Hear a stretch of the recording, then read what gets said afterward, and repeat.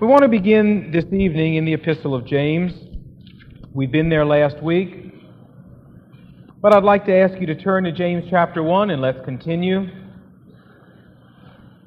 You may have heard the story about the man who went in to see the spiritualist.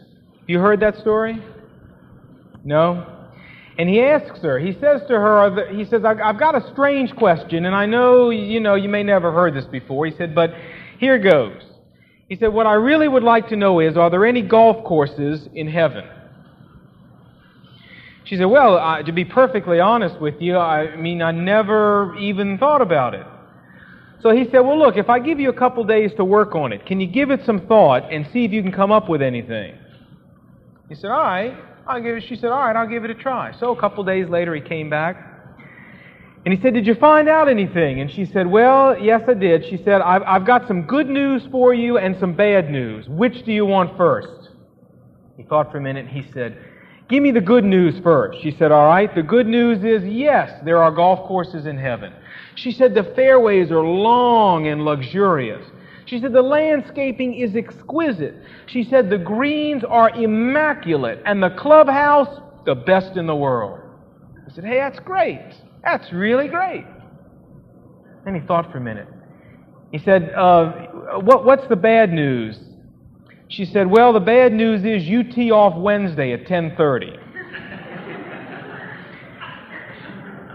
I know what's going to... Now, I tell you what's going to happen. You're going to be halfway home in the car, and you're going to get that.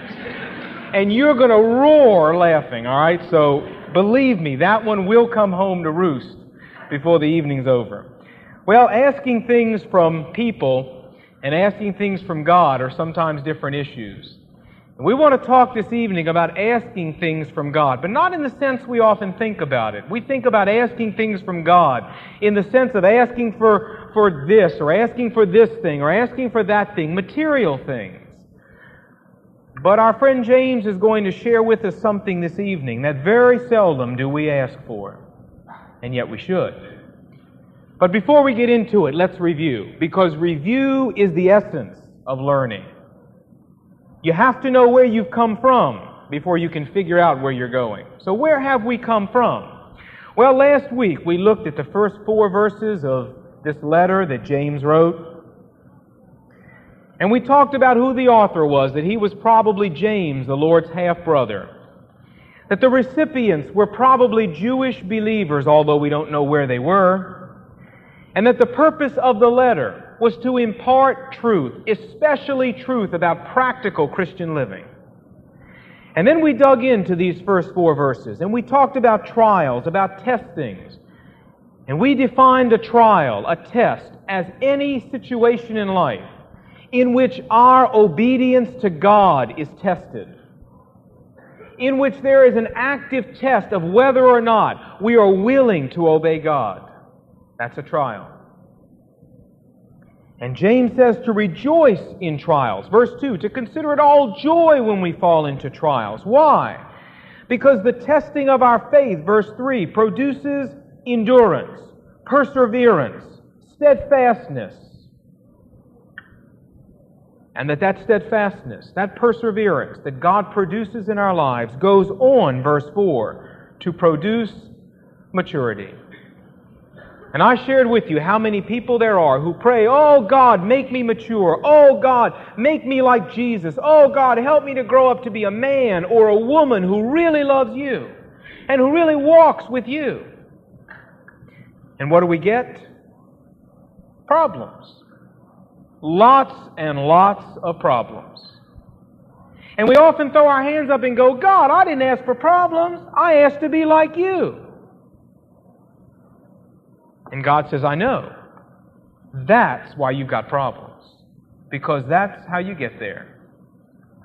By learning to let the trials produce endurance, and the endurance produce maturity. And so in actuality, my friends, our trials, our difficulties, our tests, those circumstances that challenge our willingness to obey God are really our friends in disguise.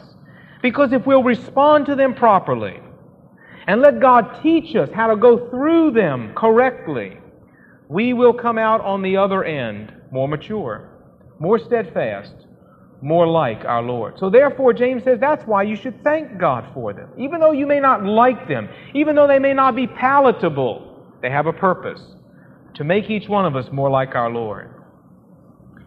Now that's where we're coming from. Where are we going to?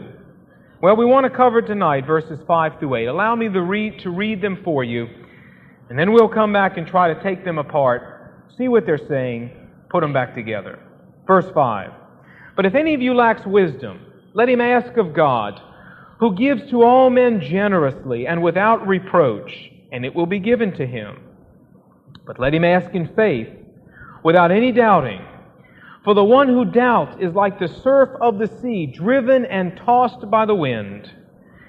And let not that man expect that he will receive anything from the Lord, being a double-minded man, unstable in all his ways.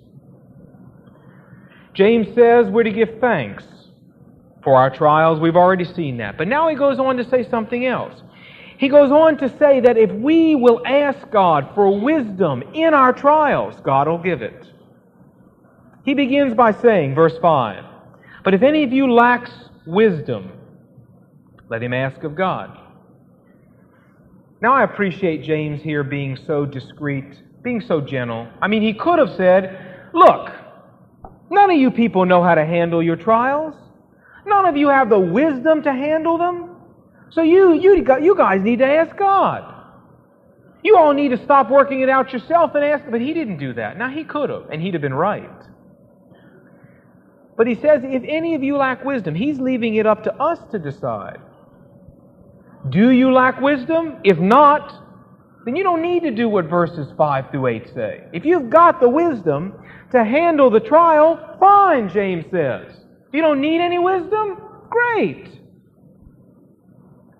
But if you need some, then there's a place to go and to get it. And not just wisdom in general, although I'm sure that probably applies, but wisdom with regard to how to deal to any particular trial that comes your way. And I think I can honestly say there's not a one of us here this evening, when facing the difficulties of this life, don't qualify as people who need this wisdom. You may think you don't qualify, and maybe you don't. If so, please come up and introduce yourself to me after this service. I would just like not only to congratulate you, but to know your phone number so that I could call you when I have things I can't figure out how to handle. But I doubt if I'm going to get many people coming up and dropping off phone numbers. You know who I think of when I think of this is our old friend Jacob. Now, I didn't know him personally. You didn't either. You'll meet him someday, chances are. If you're going to heaven, you'll definitely meet him. But I think about him, and I think, man, if there was ever a fellow who thought he had it totally under control, here was the guy. Now, a lot of people don't think that Jacob was much of a bad fellow. In fact, there's even been a book written called Jacob I Loved, in which this man tries to convince people that Jacob was not really a very bad guy. He was just misunderstood. Well, I must beg to differ, at least with my own opinion of Jacob. Like I say, I didn't know him, but I read about him. And my opinion of our friend Jacob is that he was a conniving, scheming, underhanded individual. That is, before God really got a hold of his life. Stole the birthright, stole the blessing, went to visit Laban, stole about 3/4 of his flock. Character was not the kind of guy you'd want to, be in business with. This guy was just an unusual sort of character who always had an answer for everything. Always had a scheme. And no matter who seemed to be on top in the struggle, when it was over, somehow Jacob was. And I have a suspicion this fellow came to depend on his own resources quite a bit. I have a feeling our friend Jacob really began thinking, hey, I really am a pretty smart character. And God decided he needed to teach our friend Jacob a little lesson. So through circumstances, he forces him to leave Laban's house. Now, he was at Laban's house because Esau was out to kill him, remember? That was one of the fruits of his labor. And he gets forced out, and God says, I want you to go back to your land. And Jacob says, but Lord, have you forgotten? Esau's back there. God says, no, that's where I want you to go. So Jacob packed them all up, and he headed back. And then as he got close, he got to a place. And messengers came the other way and said, Esau's on the way to meet you, and he's got a large army. Good old Jacob, true to form, what does he do? He splits his camp in two. Say, well, he'll only be able to kill half of us. I'll split them up. Always got an answer. Guys, always got an answer to every problem. And then he sent his two camps different directions, and he lay down to sleep. You remember? And all night he wrestled with our Lord. You know why he was wrestling? Because for the first time in his life, I'm convinced, our friend Jacob had come to the end of himself. He was scared. He was petrified. And he knew he was no match for Esau, and he knew Esau was out to kill him. And here he is. And that was the first time, I believe, in his entire life that man ever realized that he didn't have all the answers. That's why he fought all night long until God finally won. He'd been doing that for years. And God finally won. And God left him a little limp just to remind him of who really has the wisdom to deal with things. Well, our friend Jacob went on to be a great man of God, but he had to learn something first. And that is, he just didn't have the wisdom to handle it all himself. You know, my friends, as long as we think we've got it all under control, I'm afraid there's not much God can do with us. You see, I read a quote one time that said this: God made the world out of nothing. And as long as you think you're something, He can't make much out of you. That's true. Now, we're not talking about humble pie and groveling in the dirt. We're talking about an honest recognition that God has the wisdom, not us. That God knows how to deal with the problems, not us.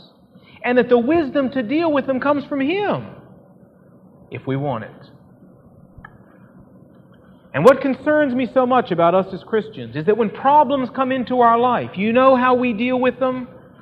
Oh, so often we deal with them just like our friend Jacob. Just like our friend Jacob. Oh, we've got all these plans. We've got it all worked out. How often does it ever occur to us to first go to our knees and say, God, I need wisdom here. Lord, I don't know what to do here. Can you direct me? I would venture to say you probably don't do that very often. I'll tell you, I don't. I wish I did. I'm learning. But I wish God would teach me sooner than He's teaching me.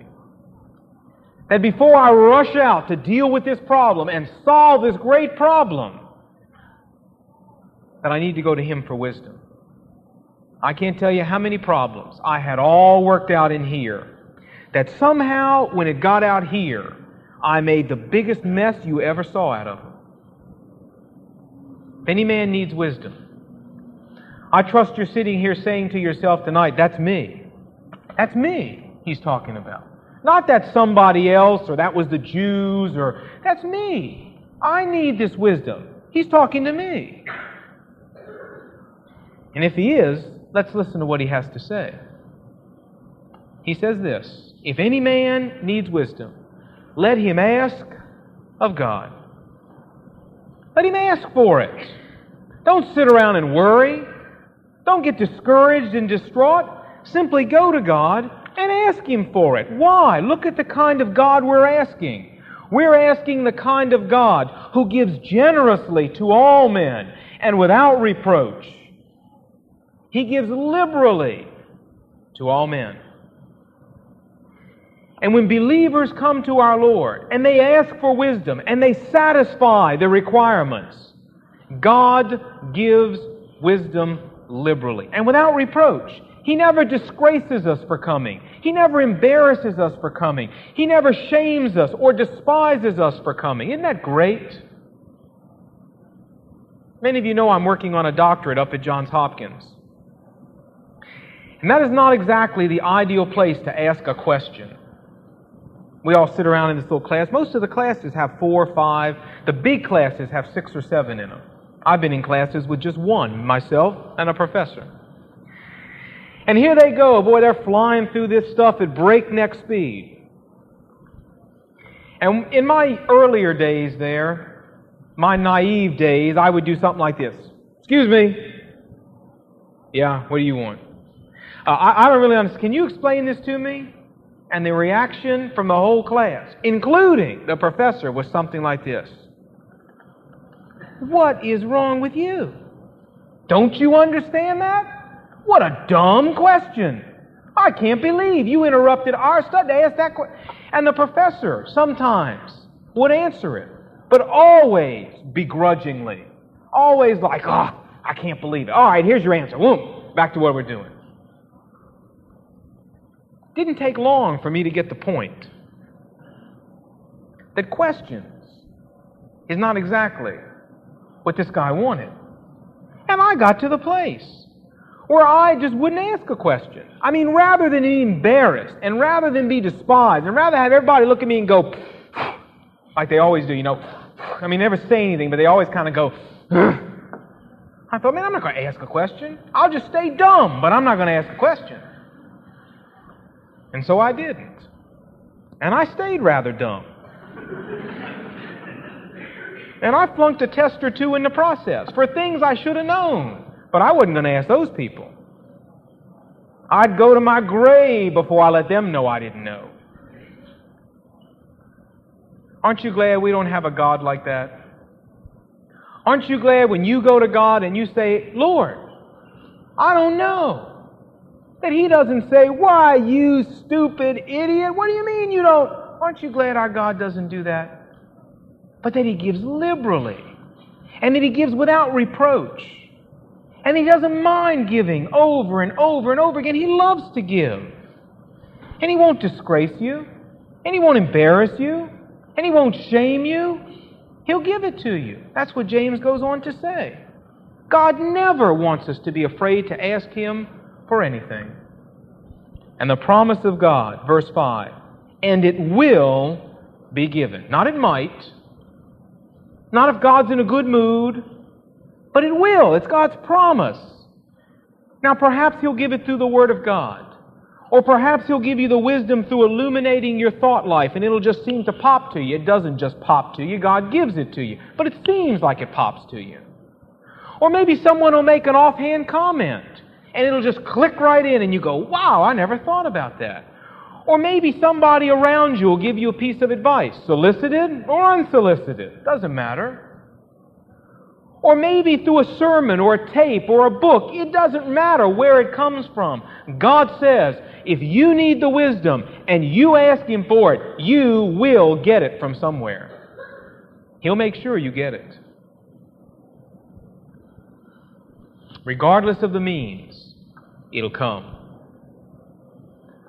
I don't know how many of you like cartoons. Maybe some of you are beyond the cartoon age. I don't know. I love cartoons. I love nothing more than on a Saturday morning sitting down with Jamie and watching cartoons. Now, I hope that doesn't totally wreck your image of me. Probably just goes right along with most of what you thought anyway. But anyway. Love to sit down and just plop and put Jamie on my lap and watch Popeye or Bugs Bunny or Elmer Fudd. I'm telling you, I really get a kick out of that stuff. And I'm always amused at our friend Popeye. You know, every cartoon's exactly the same. The circumstance changes, but not really. He's doing something, Olive Oil's doing something, and Brutus is always doing something. And before long, Brutus has got Popeye by the neck, and he's squeezing him until his head's blowing up like this, and never fail, out of the pocket, plop, comes the spinach. And this can opens itself. You know, it's the only can that opens itself in the whole world. And the top pops back, and the spinach leaps into his mouth, and he shoots up like this, like Popeye. And you know, the muscles pop up, and pow, and that's the end of the story. Every cartoon, just the same. And yet I can get into them. I can really enjoy them. Now, what do you think would ever happen if Popeye's spinach didn't show up? That's probably how they'll end Popeye cartoons. It's just one day, spinach will be just, maybe the grocery store won't have any. And that'll be the end of Popeye. If it wasn't for the spinach, there'd be no Popeye. He'd been gone a long time ago. And yet it didn't need how that spinach is always there. Now I realize that's a fantasy character. But you know, there's some truth that relates to our Lord.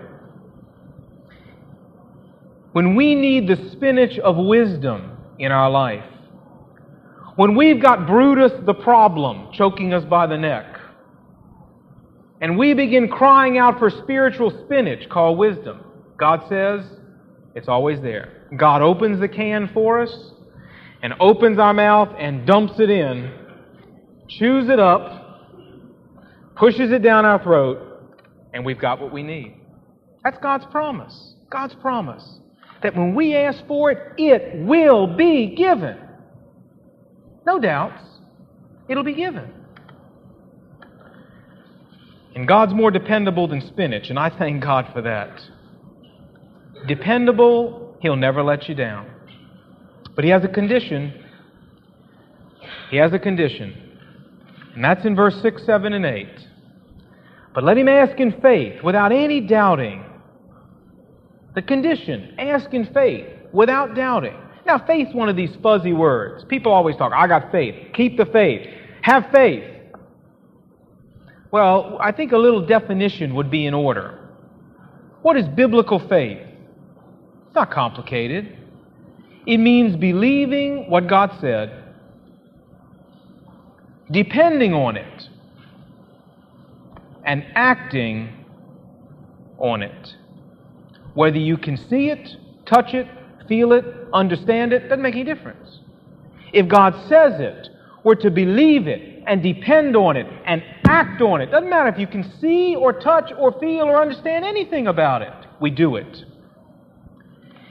And so when we're told to act in faith, what God is telling us here is when we pray for wisdom, we are to expect it to be there. Not hope that it'll be there, but expect it to be there. To know God will give it. Not just to know God can give it, but to know God's promise is true and that He will give it. We don't know how, we don't know from where, we don't know when, but it'll come. And when the wisdom is needed, it'll be there. All the great men and women of God have had to act by faith. We don't have to turn there, but in Hebrews 11, we're told that Abel, by faith, sacrificed a lamb. He couldn't see how God was going to work everything out, but he took God's word, and he acted on it. And Noah, God said, build an ark. Noah said, great, Lord. What's an ark? So God showed him. God says, because it's going to rain. Noah said, it's great, Lord. What's rain? So God told him. And God says it's going to be a big rain. It's going to be a biggie. It's going to cover the whole earth. Think Noah was a tiny bit skeptical? Well, I'm sure it crossed his mind, but it's a lot of rain. But he took God's word. He did what God said. He never saw a cloud in the sky when he was building the ark. But that didn't matter. He didn't have to see where it was coming from. He believed God, and he acted on it. I'm sure glad he did. I'm sure he's glad too. And Abraham, God said, leave your land. Abraham said, where are we going? God said, don't worry about it. You just follow. I'll show you. And Abraham did it. And God said to Abraham, I want you to kill your son. And Abraham said, but Lord. And God says, I want you to kill your son. And he would have done it if God hadn't stopped him. I believe that. And Joseph, by faith, left his bones in Egypt when he died because he believed God's promise that they were going back to Canaan. That's why he left his bones there, because he knew they were heading home one of these days. And all these people, by faith, believed God and depended on God and acted on what God told them. That's what faith is. I'm sure many of you have heard of Vance Havner. I always get a kick out of his country humor. He can say it like nobody else can ever say it. And he said this one time. He said, Christians are the most amazing lot. He said, we pray for rain and we never take the umbrella. Simple. Oh, but is it poignant? Because he's right. We pray for it, but we don't expect it to happen. God says if you don't expect it to happen, it won't. I want to share my heart with you for just a minute. When we were thinking about coming to McLean Bible Church as your pastor and his wife, I trust most of you don't think that it was a snap decision for us. I'm looking into a congregation of 400 to 500 people, adults, never had a senior pastorate, never had a junior pastorate, and trying to figure out, Lord, where am I going to get the wisdom to handle all this? I mean, I don't have the slightest idea what I'm doing. Don't tell them that. But you and I both know I don't know what I'm doing. I think I know what I'm doing. I got some idea where I ought to be doing, but I've never done this before. Lord, am I really going to be able to handle this? And all these verses meant so much. God saying, listen, if I call you there and you ask for the wisdom, you have my promise. You'll get it. But do you really believe that or not, Lon? So I had to sit down and decide, do I believe it or don't I? I mean, what happens if I get over here and I'm here for a month and I move and all of a sudden there's no wisdom? I'm not particularly looking forward to having to move again. What am I going to do if I get here and all of a sudden I blow this whole thing? That thought crossed my mind, I want to tell you. And yet God said, don't you worry about the wisdom. You worry about it whether or not I want you there. If I want you there, the wisdom will be there. You just need to trust me and believe me enough to go if that's where I call you. So we came. Because we're confident we have the wisdom? No way. But because we're confident that God's promise is true and that He'll give us the wisdom if this is where He wants us. This is what we need to do. This is the way we need to respond. We need to be willing to follow God and believe His Word, not just theologically, but practically. So asking in faith means several things. It means, first of all, you've got to know our Lord. You've got to have salvation faith before you can ask in faith. But beyond that, it means believing that God can provide wisdom and that God will provide wisdom if you ask Him. Why doesn't God respond to an attitude of lack of faith? He tells us. He says, don't let that man, the man who won't trust me, believe that he'll receive anything from the Lord. Being a double-minded man, unstable in all his ways. God will not deal with people, my friends, who won't trust Him. I've run into so many people who say to me about one thing or another, you let God show me first, then I'll believe. Oh, never happened. God doesn't deal with people that way. God says, no, it doesn't work like that. It works like this. Here's my word. You believe it. Then I'll show you how it happens. That's the way we have to be. If you want a demand to see it, I'm afraid you're just not going to go much of any place. God doesn't work with people on that basis. He says here that they're doubters. Verse 8, they're double-minded people. And He tells us in the book of Hebrews that without faith it is impossible to please God. We cannot please God if we're constantly doubting His promises. You want to please our Heavenly Father? You trust Him. You want to displease Him? I don't care how many times you're in church. I don't care whether you teach Sunday school or not. I don't care how much money you give. You want to displease Him? Refuse to trust Him, and you'll displease Him. And notice, would you, that lack of faith in the end of verse 8 is directly connected with instability, lack of stability in your daily life. Unstable in all his ways. And may I remind you, He's not talking to unbelievers, He's talking to Christians. You want an unstable earthly life? As a believer, you can have it. Just don't trust God. You can have it anytime you want. But the converse is true. You want a stable earthly life? Then I can tell you how to get it. Believe God's promises for wisdom and for other things. You know, pastors get a good chance to counsel. Sometimes more chance than they'd really like for their schedule. But counseling has suddenly come on as the new and in thing. Everybody wants to be counseled. And yet I have found in the counseling I have done that people with mental and psychological instabilities, now they exist, and sometimes there's medical reasons, and sometimes perhaps there really are severe psychological problems. But for the most part, I have found when you are dealing with believers that when they are having mental and psychological problems, you can almost always, not all the time, but very often, trace it back to a refusal to trust God, almost without exception. There was some time or some place where they refused to trust God, and the instability started to set in. God says it right here. People who won't trust Him end up being unstable in all their ways. And God won't bless anyone, believer or unbeliever, if they refuse to trust Him. I always enjoy reading the Gospels about the disciples. Boy, they were a bunch. How'd you like to start a local church with 12 men and have them be the disciples?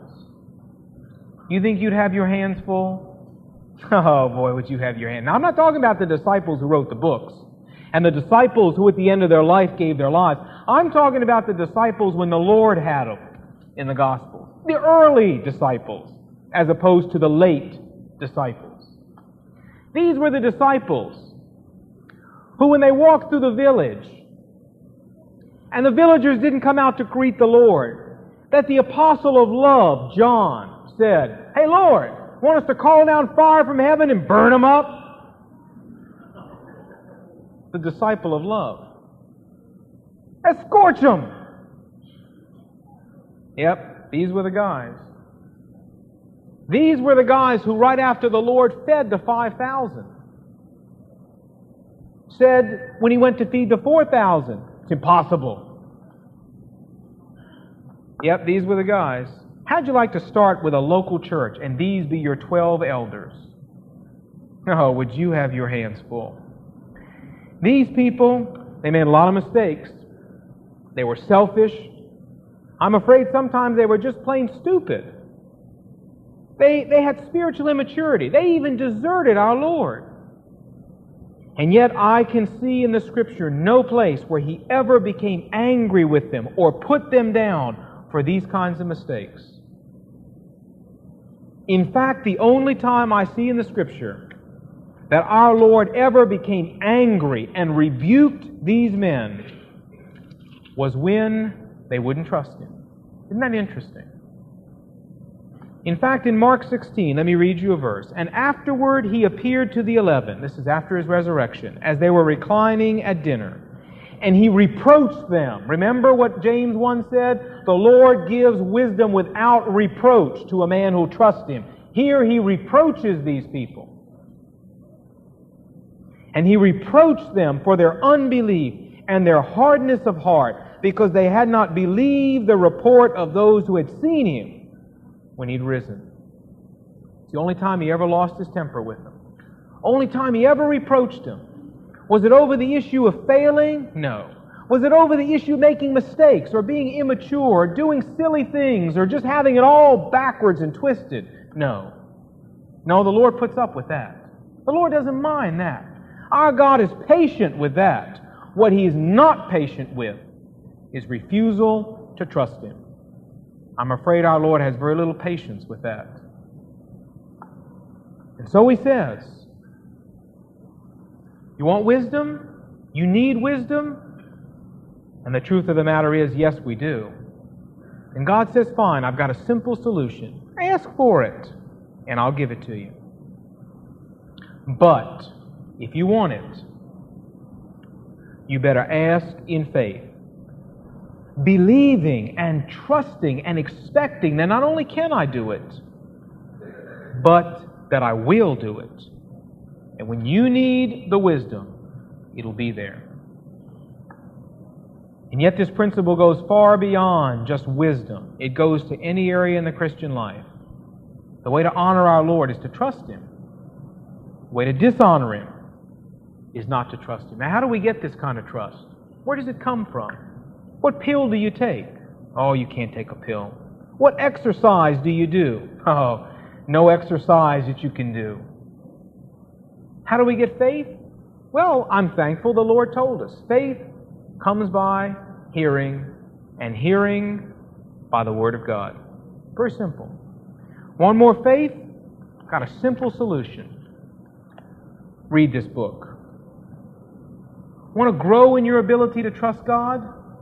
Read the book. See how God provided for Abraham, and see how God provided for Jacob, and see how God provided for David, and see how God provided for Paul, and see how God provided for Peter, and digest the book. Your faith will grow. That's how God says it grows. And the reason so many of us are anemic with regard to faith is because we're anemic with regard to this book. That's why.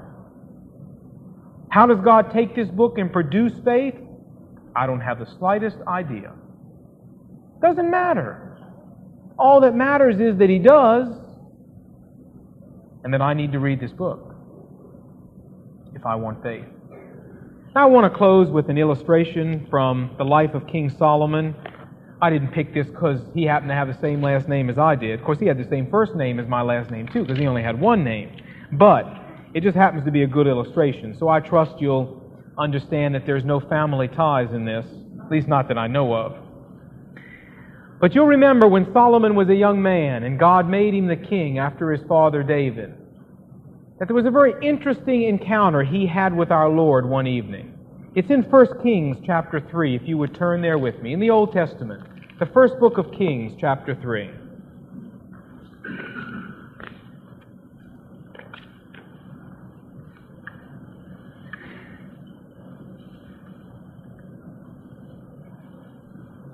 Verse 5. 1 Kings chapter 3, verse 5.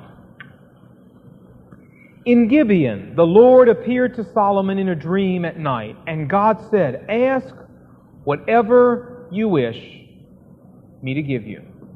Now, how'd you like that? I mean, just think for a minute. Here you are, you're fast asleep, and all of a sudden, bong, there's the Lord. Now, I don't know exactly what he'd look like. I've never seen him, but I guarantee you, you will recognize him when you see him. And he says, "All right, anything you want, ask." What would you ask for? Mercedes-Benz? A house in Great Falls? What would you ask for? New sanctuary if you're a trustee? I don't know. I don't even know what I'd begin to ask for. I mean, you only got one shot, and it's got to count, because it's the only one you're going to get. What are you going to ask for? Well, it's interesting to see what our friend Solomon asked for. Verse 6, Then Solomon said, "You have shown great loving kindness to your servant David my father, according as he walked before thee in truth and righteousness and uprightness of heart towards thee. And you have reserved for him this great loving kindness, that you have given him a son to sit on his throne as it is this day," meaning himself. "And now, O Lord my God, you have made thy servant king in the place of my father David. Yet I'm but a little child. I don't know how to come out or to go in. And thy servant is in the midst of thy people, whom thou hast chosen, a great people who cannot be numbered or counted. So give thy servant an understanding heart to judge thy people, to discern between good and evil. For who is able to judge this great people of thine?" Did you catch something in there? What did Solomon ask for? He asked for wisdom. But did you notice that his motive was to be able to minister to God's people, God's way? He could have asked for wisdom and intended to use that wisdom for his own ends. He could have asked for wisdom with the intention of using that to make money, or to get power, or to get fame. But he kept repeating, these are your people, Lord, which are called by your name, and you chose them, and now you've chosen me. And how am I, with my limited capacity, going to lead your people unless you give me your wisdom? See his motive? Not for self-gain, but to really be able to minister for God. And look what God said.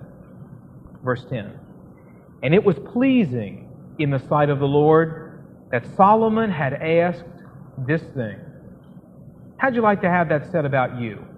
And it was pleasing in the sight of the Lord that Bob Overholt asked this thing, that Charlie Lazo asked this thing, that Raj Walker asked this thing. How would you like God to say that about you? I'd like God to say that about me. Say, hey, that was a good request. I'm very happy with that. Wouldn't you like God to say that about your prayer? And God said to him, because you've asked this thing, and haven't asked for yourself long life. Some of us would have asked for that, wouldn't we? Nor have asked riches for yourself. Let's be honest. Some of us would have asked for that. Nor have asked for the life of your enemies, to always be at peace, and be a great conqueror, and have great fame and power. Some of us would have asked for that. But have asked for yourself discernment to understand justice. Behold, I have done according to your words. I have given you a wise and discerning heart, so that there has been no one like you before you, nor shall one like you arise after you. James chapter 1. Ask for wisdom. Will you get it? Oh, my friends, if you miss this, you miss the whole thing. What better to ask for than wisdom? What would delight God more than to have His people ask for wisdom that they can do their lives, live their lives in God's way? But would you notice? It goes on. It gets better. Verse 13. And I have also given you what you did not ask. Riches and honor, so that there will not be any among the kings like you all your days. That's tremendous, isn't it? Now, if this man, Solomon, had asked for money, he'd have gotten it. Or if he'd have asked for power, he'd have gotten it. Or fame, he'd have probably gotten that too. But he wouldn't have gotten them all. Nor the wisdom to use them correctly, nor the approval of our Heavenly Father. But he asked for wisdom. Lord, give me wisdom so that my life can count for you. Not only did he get wisdom, but my friends, he got everything else. Everything that he needed to make his life rich and fulfilling and rewarding. He got all of it along with the wisdom. And I believe if God's people, meaning you and me, would learn to ask for more wisdom and less things, we'd end up with more wisdom and more things than we do now. Any man need wisdom? Fine, God says. I won't reproach you. Ask for it. But ask in faith. Believe I'm going to give it to you. And if you'll believe me, I promise you, God says, you'll have it. So this week, as different things come your way, why not practice sitting down for a minute? And before you rush out to work this whole problem out, just like you got planned, why not take a moment? Just ask God for some wisdom. In fact, you don't even really need to begin waiting for the trial to get there. You could start asking God tonight for wisdom for the things that He knows are coming, because they're coming. And I can't think of a more biblical prayer than the very simple prayer, God, give me wisdom. Let's pray together.